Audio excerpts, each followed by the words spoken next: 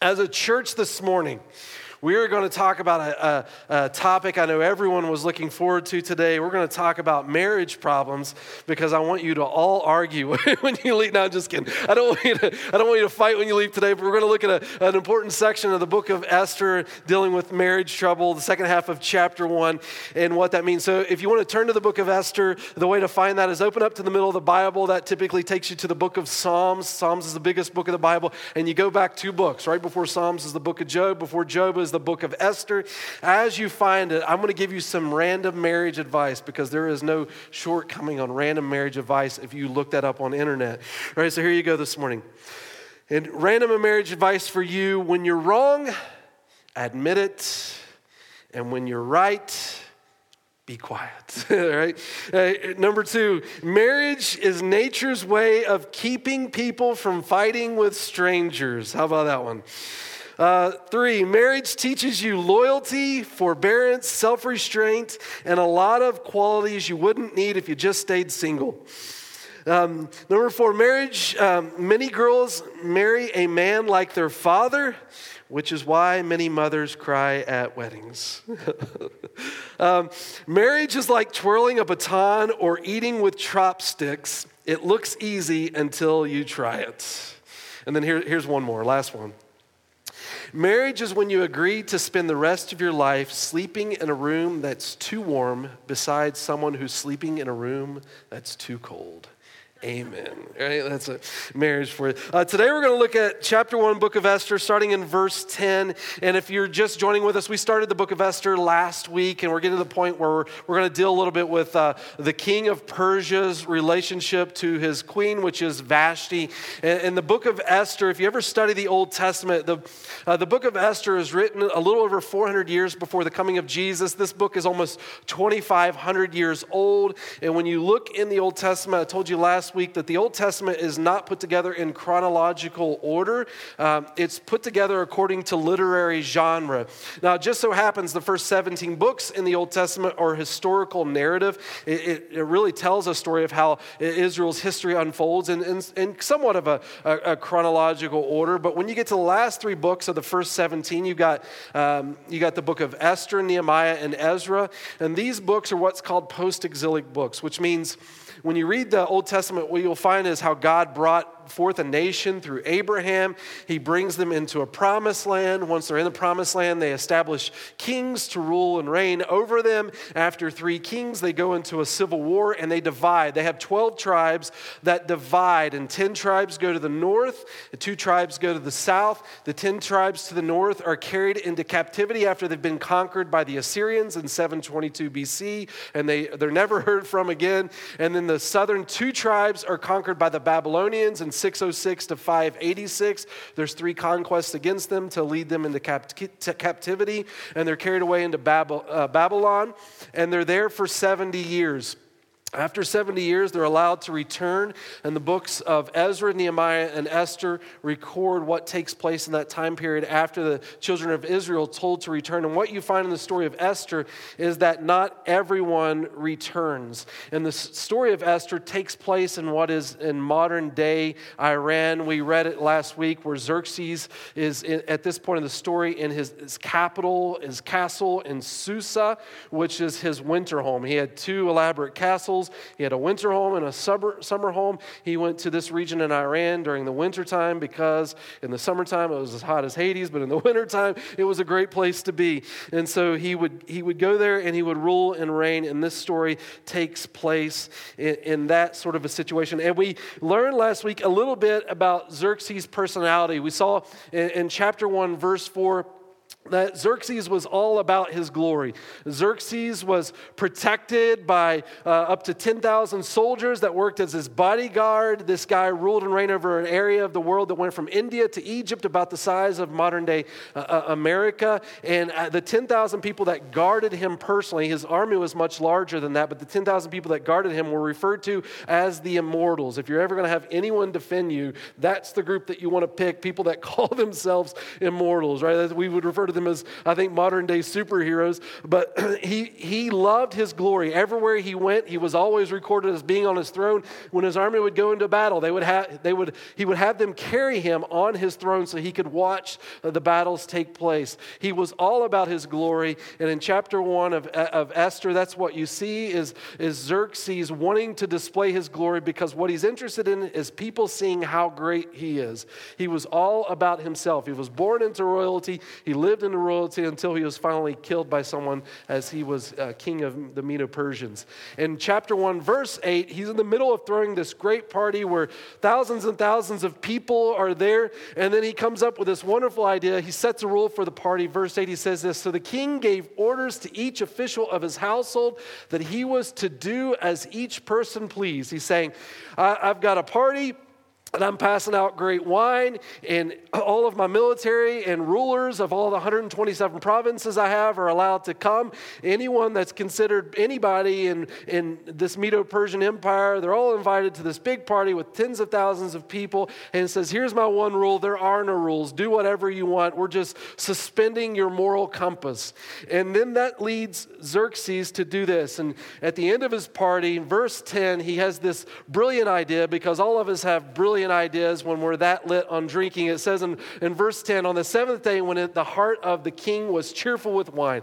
That's a nice way of saying he's really drunk. He's so drunk he doesn't even know where his car keys are. That's how it is in Xerxes in this chapter. And it says, and he ordered Mehuman. Oh, by the way, we're going to read a list of names, several names in this beginning chapter of Esther. And I'm just going to suggest, as I always do when I come to a series of names, more ideas for Utah and all the babies that we make here, right? So here we go. He ordered Mehuman, Biztha, Harbona, Bigtha, Abagatha, Zetar, and, to kick it off here, Carcass. The 7 eunuchs who served in the presence of King Ahasuerus, which is also the Greek name Xerxes. Some translations choose the Greek name, some translations choose the Hebrew name. I'm just going to refer to him from here on out as Xerxes because it's easier for me to say. So he's King Xerxes, and he calls his eunuchs in, and he gives his eunuchs an order. In verse 11, he says this. He says, his great idea in this moment, in the midst of his cheerful wineness, he says, to bring Queen Vashti before the king with her royal turban in order to display her beauty to the people and the officials, for she was beautiful. Some people estimate at the very end of Xerxes' party here, there was up to about 50,000 people. Xerxes gets this great idea. He says, call Vashti and bring her in her royal crown. Some commentaries will say about this translation of Hebrew, it's not as direct, but they conclude that what the king is actually asking Vashti to do is come and parade herself before tens of thousands of people wearing her royal crown, and only wearing her royal crown. Brilliant idea on Xerxes' part, is it not? Let's take his bride and demoralize her in front of thousands of people. I'm being sarcastic, right? This is not a great idea. Some people tend to think that when they're in the circumstance that Xerxes is in right now, that they do their best thinking. But verse 12 reminds us that you do your dumbest thinking in circumstances like this. And here's Vashti's response in chapter 1, verse 12. She says, but the Queen Vashti refused to come at the king's order delivered by the eunuchs. Let me just stop here and say this. People that really love you should care enough about you to say no when you do dumb things.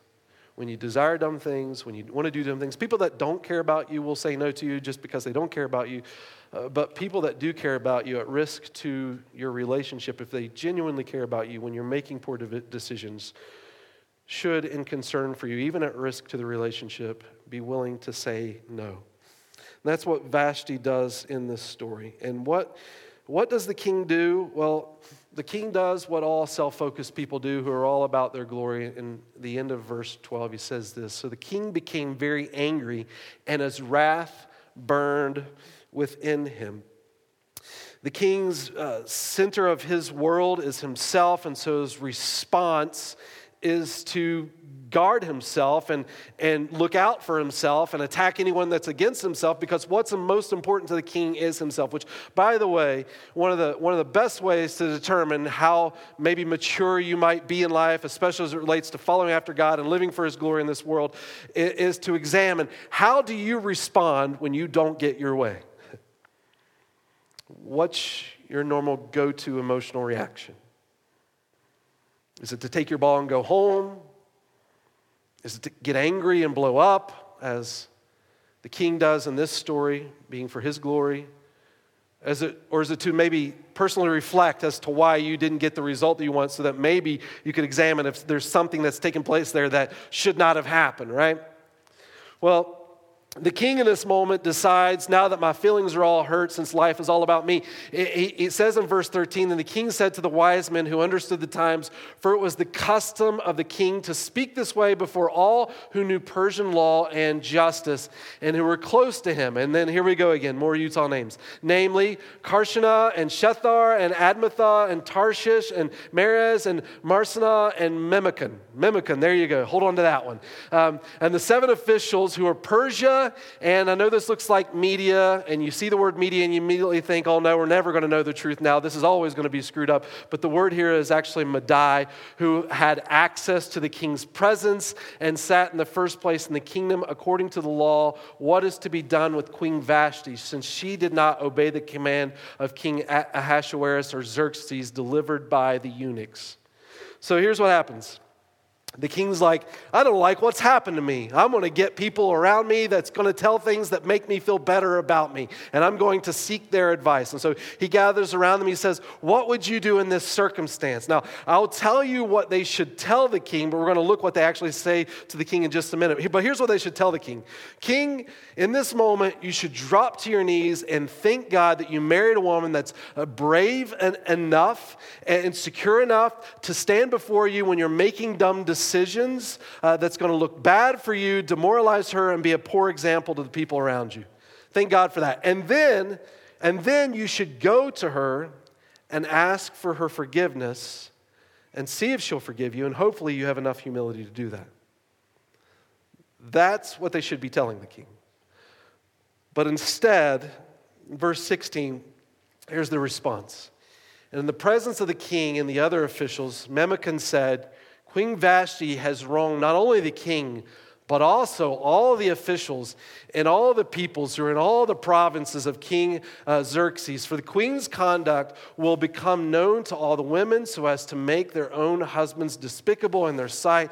When they say King Xerxes commanded that Queen Vashti be brought into his presence, but she did not come. And this day the wives of the officials of Persia and Madai who have heard about the queen's conduct will talk about it to all the king's officials, and there will be plenty of contempt and anger. Instead of saying you should be thankful that your wife has wisdom and is brave, their response is, oh no, she didn't listen to you. Now our wives aren't going to do what we want them to do all the time either. God forbid that the women think for themselves, right? And the response in this moment is to then start to figure out how they can control the circumstance in order to get what they want, because they want to make life about them too. And so their wisdom back to the king was as selfish as the king's wisdom was towards Vashti, which is no wisdom at all. And then in verse 19, it gives the king's response here. It says, if it pleases the king, let a royal edict be issued by him. And let it be written in the laws of Persia and Madai so that it cannot be repealed, that Vashti may not come in the presence of King Xerxes, and let the king give her royal position to another who is more worthy than she. When the king's edict, which he will make, is heard throughout his kingdom, great as it is, then all women will give honor to their husbands, great and small. Now this word pleased the king and the officials, and the king did as Memucan proposed. So he sent letters to all the king's provinces, to each province according to its script, and to every people according to their language, that every man was to be the ruler in his own house, and the one who speaks in the language of his own people. we have gone through Scripture faster than we've ever gone through before. That's what we just did there.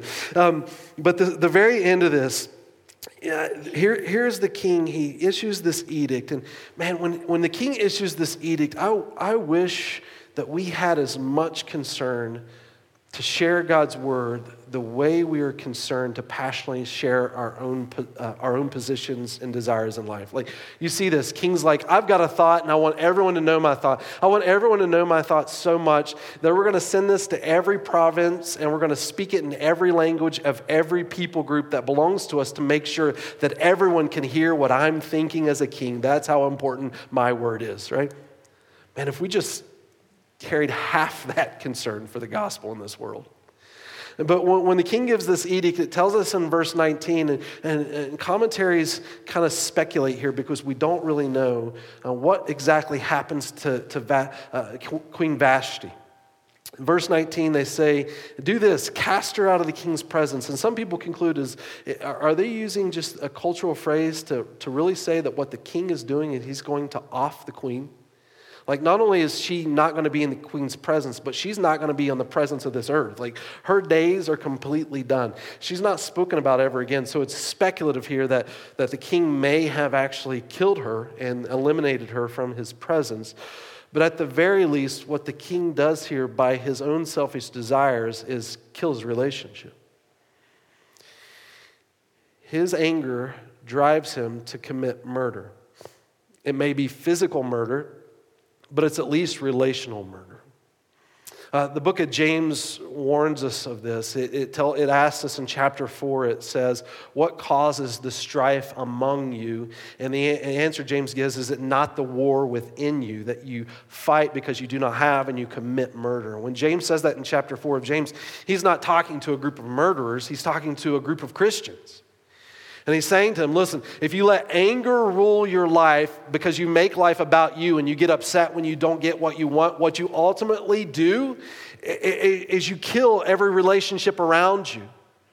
Because in your selfish desires, you drive people away because you simply use people as tools. And this is what it's saying about King Xerxes, is that he's approaching marriage with all sorts of problems, personal problems that bleed into his relational problems that ultimately create conflict and kill his relationship. Because he sees marriage from a selfish perspective. And he makes it about him. When we consider this story, we can look at these 12, 13 verses and realize, okay, from Xerxes, we are learning everything we should not do in a relationship, right? This is not the kind of attitude we want to carry. This is not why you should get married. This is not what your relationship should be about. And so this is definitely an example of what not to do. But here's the more important question, I think, for us as we look at this story, is to then ask the question, okay, and not wanting to replicate a life like Xerxes, what should we do? How should we respond? Like if maybe we could say it like this. If Xerxes were in front of us today and we wanted to just give some marital counseling to his marriage problems, how should we speak to Xerxes? What should we say? We've seen the example of really a worldly marriage, his marriage, but how do we build that healthy foundation? This is what I want to give to us. In the latter half of your notes, you'll see several fill-in-the-blank points for us to consider as we look at this passage of Scripture and then now answer the question, okay, how can we build healthy relationships for us to experience? And we think in terms of healthy relationship, I think it begins before the relationship starts or the marriage starts in just the individual. Before you step into a marriage relationship, before that marriage begins, if I were just especially say to single people today and those that are maybe just considering how to be healthier in the marriage that the Lord has provided for you, how do you build that healthy foundation? Two important decisions you've got to make, two important questions you have got to answer, hopefully before you step into marriage, but if you're there while you're in marriage, and it's this: who is your God? And who will you marry? Who is your God? And for those who are single, who will you marry? Two of the most important questions you can answer in life. Who is your God determines the path you will follow in life, what will set precedent for your direction. And who will you marry dictates a lot of what you experience in life, because marriage is such a huge part of how your life plays out. And when you think about marriage, what's important to look at in the life of Xerxes here and considering marriage in general is character is king. Character is king, which is why it's so important to answer the question, what kind of person will you marry, or who will you marry in life?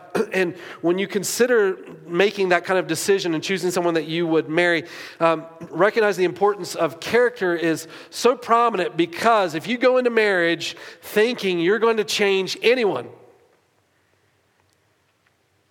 you're going to end up not only driving yourself crazy, but the person that you marry. Character is king. Determining the health of an individual and who they are relationally before you get married should take top priority. It's why in 1 Corinthians chapter 7, verse 39, Paul says, he's speaking to widows here, but he says this specifically to widows that are thinking about getting remarried.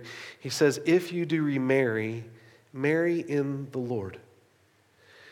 Marry in the Lord. And Paul's not saying there, look, don't just marry someone just because they simply say that they're Christian, but someone who's genuinely pursuing Jesus, because the heart of what they're pursued about is what lays a fertile foundation to help marriage be successful. Marry in the Lord, because someone whose scope is about glorifying the Lord, pleasing the Lord with their life, is also going to live their life to bless you. And character is a prominent part of giving your life over to Christ. And so Paul's encouragement in finding a person of character is finding someone who has centered their life in Jesus. Who you marry is such an important part of the decisions that you will make in your life, and character is a king of that. And the best way to determine what someone's character is like is to see how they treat people from which they have nothing to gain from. How do they respond to the grocery clerk waiting in line?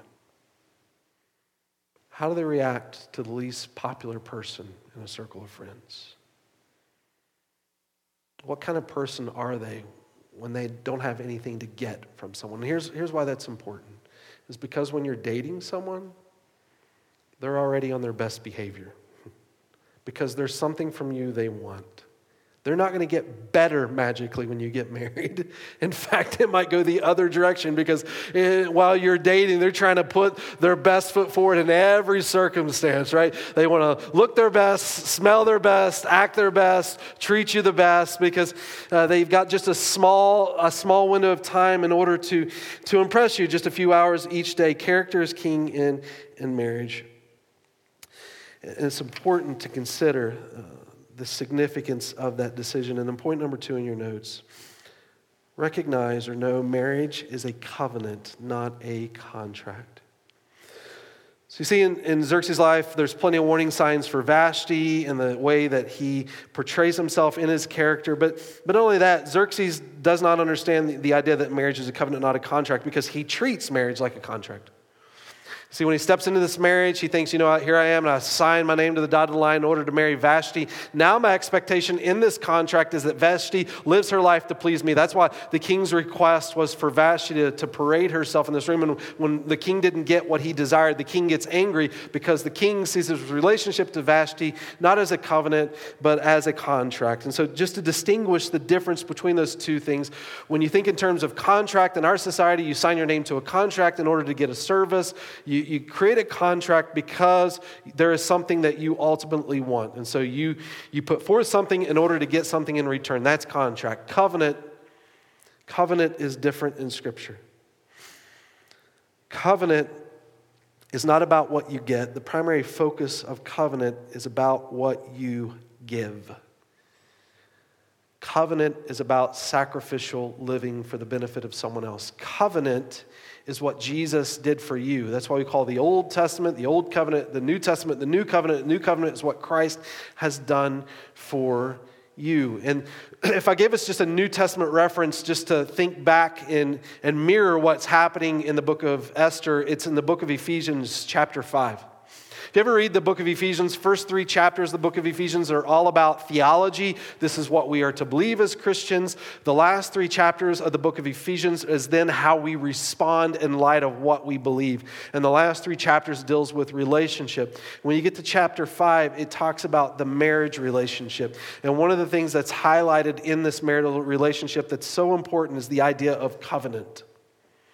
And when God talks about His relationship to us, He compares it to marriage, which is the most intimate of relationships we can experience as people, and it's established on covenant. And in chapter 5, verse 25, it says this: "Husbands, love your wives just as Christ also loved the church and gave Himself up for her." The way that Jesus portrays Himself here is marital relationship, and what Jesus does in covenant is giving of Himself. Different than contract. Contract, I sign this to get something from you because there's something I want, because the center of all this is about me. Covenant, I give of myself to bless you. When you think in terms of Jesus, Jesus didn't come into relationship with us saying this: "Oh man, I'm inadequate and I lack. I need to feel important. Make me feel important. Tell me how great I am. I need you to love me." That's not what Jesus was about. Jesus was completely adequate within Himself. Jesus didn't come to us because He needed us. Jesus came to us because He loved us, and being a loving God, love is about giving itself away. It wasn't because He was inadequate. It was because He's full and He's able to give Himself to bless us. And Jesus' picture of this covenant, it's about Him offering His life for the benefit of His people. It's helping us become all that God has called us to be. Covenant is about sacrifice. Covenant is about giving yourself away for the benefit of another. That's the opposite of Xerxes. Jesus comes to us in this picture of a marital covenant, not because He lacked, but because He had something to give. And His desire for your life was to pour into you who He was, in order that you could be transformed for His glory. That's why I think in weddings, oftentimes you'll hear read, and it's usually only in weddings that you hear this, but in 1 Corinthians chapter 13, love. It's the description of love. And at the very end, in verse 8, it says this. It says, "Love never fails." Love never fails. That's covenantal love.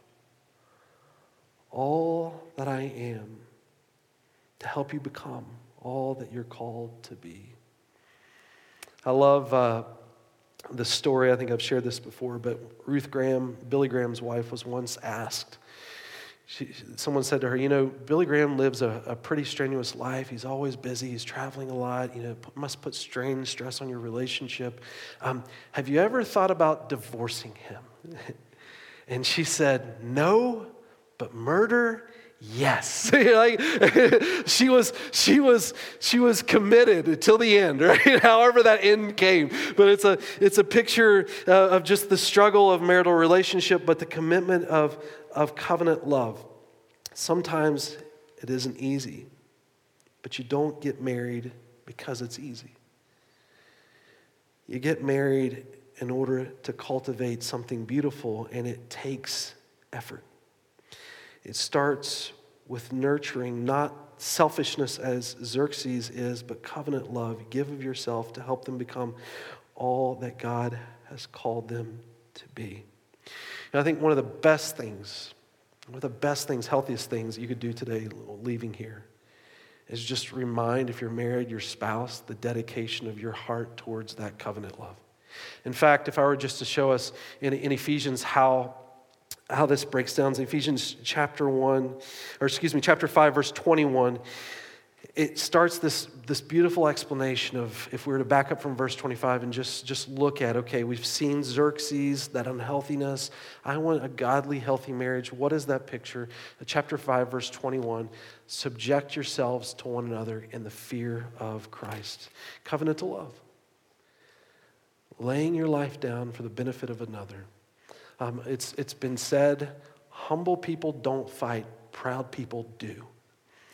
When you look at your spouse in order to give your life to help them become, it's a laying yourself down for not necessarily all of their desires, but what God's desire is for your marriage. And then it starts in verse 22. It then begins with the wife. As you think about subjecting yourselves to one another in the fear of Christ, wives, subject yourselves to your own husbands, as to the Lord.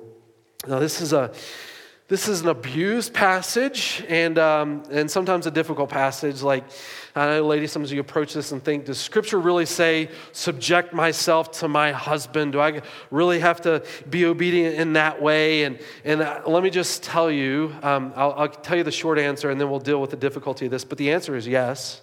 The answer is yes in this verse. But let's deal with the how, because that's the more important part here.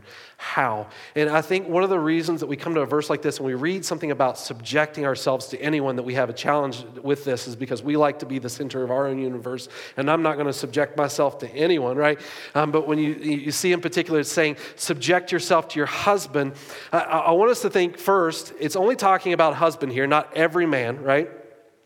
And when we talk about subjecting ourselves, one of the things that I often think we are challenged in is we confuse the thought of position with personhood. We confuse position with person. Let me just make the distinguishment here as to what we're talking about in subjection. When we talk about position, it is completely different from personhood. And you think in terms of the relationship between the Father and the Son, God the Father and Jesus Christ. Jesus subjected himself in position to the Father. Jesus, when he walked on this earth, obeyed what the Father's desire was. But Jesus, in obedience to the Father, never diminished in his personhood. Meaning Jesus is fully and completely God, equal to God the Father. In Hebrews chapter 13, verse 8, it says, Jesus Christ is the same yesterday, today, and forever. Jesus was never less in his personhood. So when we talk in terms of being subjected to anyone for the glory of God, to the benefit of other people, it's never to the diminishment of your personhood. Your identity is always image bearer of God, and no one can take that away from you. Your worth is found in your Creator who designed you in his image, and that doesn't make you less than anyone else on the face of this earth. In fact, I would argue this, that you can't really be subject to anyone and serving someone for the glory of God, lest you're confident in your personhood and how God has made you. That is the only healthy way you can truly subject yourself to the glory of God for the benefit of someone else. So it's saying in this verse, wives, not because you're less of a person, but because you have a particular calling in your relationship, subject yourselves to your own husbands as to the Lord. Now, before husbands start to use this in a neglectful way to abuse their wives, to say, listen to me, don't you know who I am? If you skip down to verse 25 and just remind us, it says this, husbands, love your wives just as Christ also loved the church and gave himself up for her so that he might sanctify her, having cleansed her by the washing of water with the word. And so what it's saying to you is this, wives, subject yourselves to your husbands. Husbands, go die for your wives. No one is excluded from surrendering themselves in a marital relationship for the benefit of someone else. Right? It's not saying this to wives unique from the husband, but what he's saying is he's showing a beautiful picture as the way that Jesus and the church has worked together, that Jesus has given his life for the church. And so the church is called to give its life for Jesus, and so it is with the marital relationship. And in that, the relationship flourishes. And through that, the world is blessed. When your marriage walks in a biblical picture, not only does the marriage benefit, but so does your family. So does your church. And so does your community. And I love what Paul does in verse 26, guys. He reminds us of how important it is. He says, so that you might sanctify her, having cleansed her by the washing of the water with the word. He's saying, you don't love your wife because she makes herself lovable. He's saying because you sacrificially love your wife, it transforms her in a more lovely way. Your dedication to her purifies her, sanctifies her, builds her up, and makes her a better woman because of it. You don't wait till she does something in order to love her. You give your love towards her, and that's what transforms her. And that makes it easier for her to fulfill her calling toward you. Laying one another lives down for the benefit of one another. And then in verse 23, I know we skipped over this, so let me fill this in with verse 23.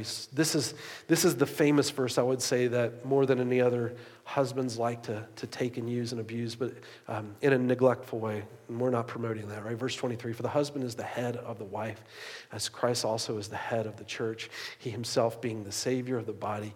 But as the church is subject to Christ, so also the wives ought to be their husbands in everything.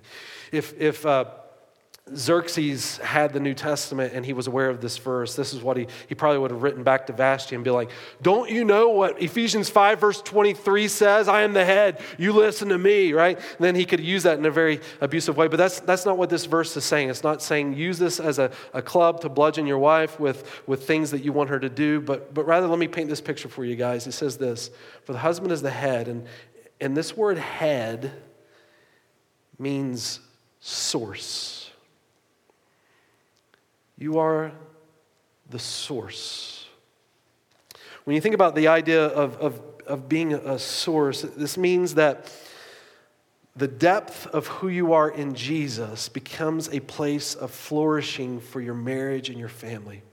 Meaning you become a channel for the goodness of God to work through you to bless your family. This doesn't mean that you come in with an iron fist and you just rule and you force everyone to do what you want because life is about you and that relationship and everyone needs to bow down to you. That's not what this verse is saying.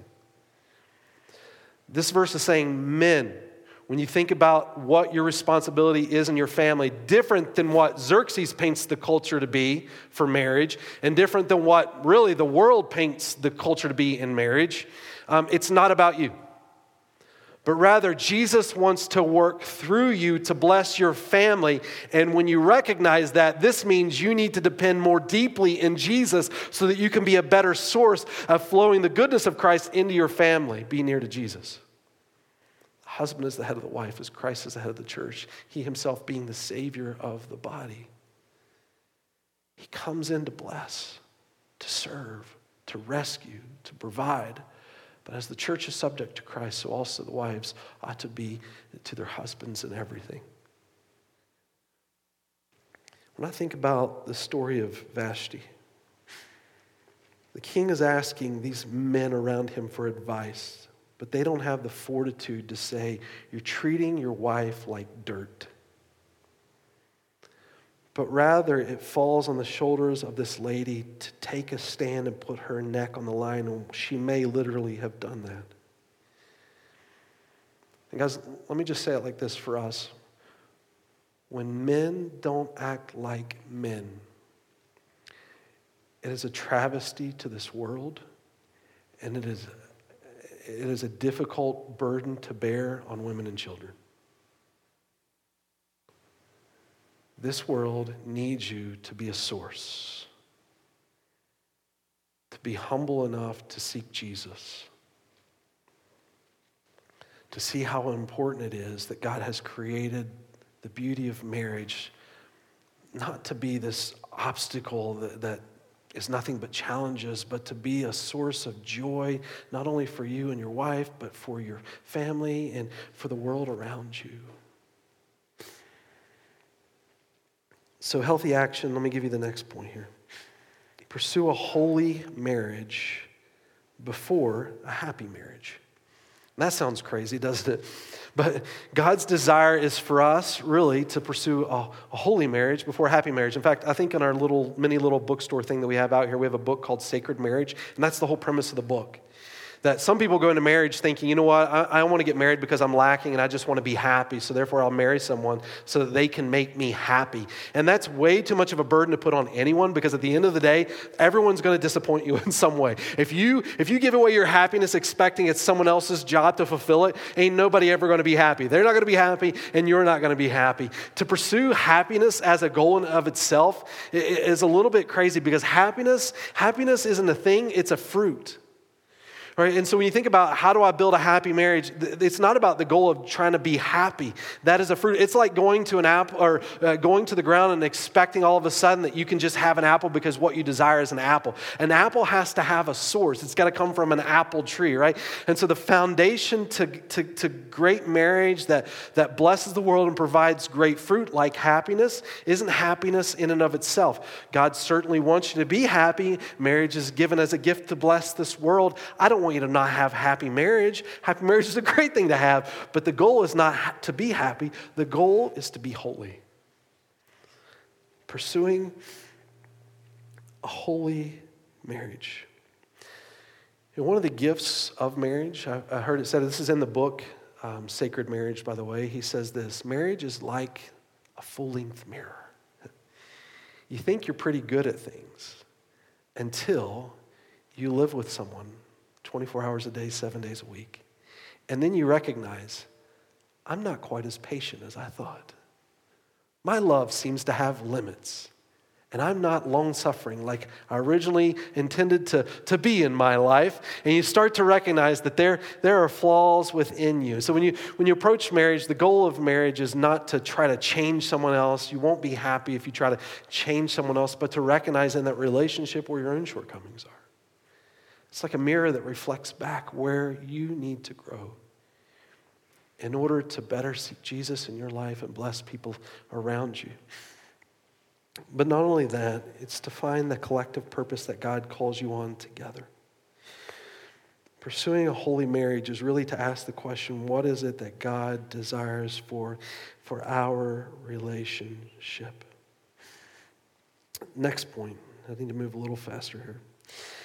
See your spouse as a gift to inspire worship, not as a tool to be used for your pleasure. But rather, see your spouse as a gift to inspire worship. Ephesians chapter 5, that's what it's saying to us. Don't love because they make themselves lovable. Love because you're called to love. And when you love them sacrificially the way that you're called to love, the response is it transforms their life. They begin to flourish. And in verse 26, it's sanctifying, having cleansed her by the washing of the word, they become more beautiful through your love. It has an incredible effect on your relationship.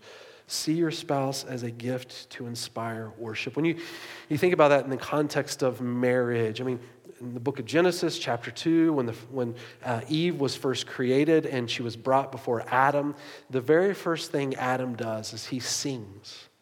The very first thing recorded in Adam's words about Eve is Adam chooses to sing. He sings a song before the Lord. And the reason he chooses to sing and he sings it before the Lord is because he recognizes she is God's gift to him. He knows nothing about Eve.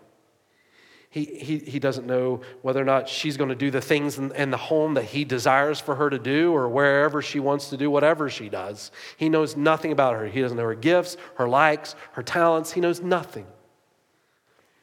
But what he does know is that she is God's gift to him. And because God has been so gracious to give him a spouse, he praises the Lord and he uses it as an opportunity to worship. Wherever you are in your marital relationship, and however much you do or don't like present circumstances, every human being is an image bearer of God. And every opportunity you have to spend with someone is a gift from the Lord. And the most sacred place that exists is in the context of marriage. Marriage should promote our hearts to see our spouse as a gift and to worship the Lord. In fact, in 1 Peter 3:7, I'll just read this to you. It says, honor your wife, husbands, as a fellow heir of the grace of life, so that your prayers will not be hindered. And what he's saying is this: the way you treat the gift that God has given you in your spouse will determine the health of your relationship with God. He's saying if you treat her poorly, your prayers will be hindered. But if you honor her, your prayers will be heard. The last is this. Our goal, and I think this is important for everyone to end here, because I realize in marriage we all have struggles, we all have battles. Sometimes it feels like the marriage is just singing, life is perfect. Other times you feel like you're in a valley and wondering if you're going to get out of it. But here's no matter where you are, if you're in a home that both people are believers or only one of you are following after Jesus, whatever it is, I think this ending is important for all of us to carry out of here today. Our goal in marriage is not perfection. Your goal in marriage is not Cinderella. I'll leave that for Disney, right?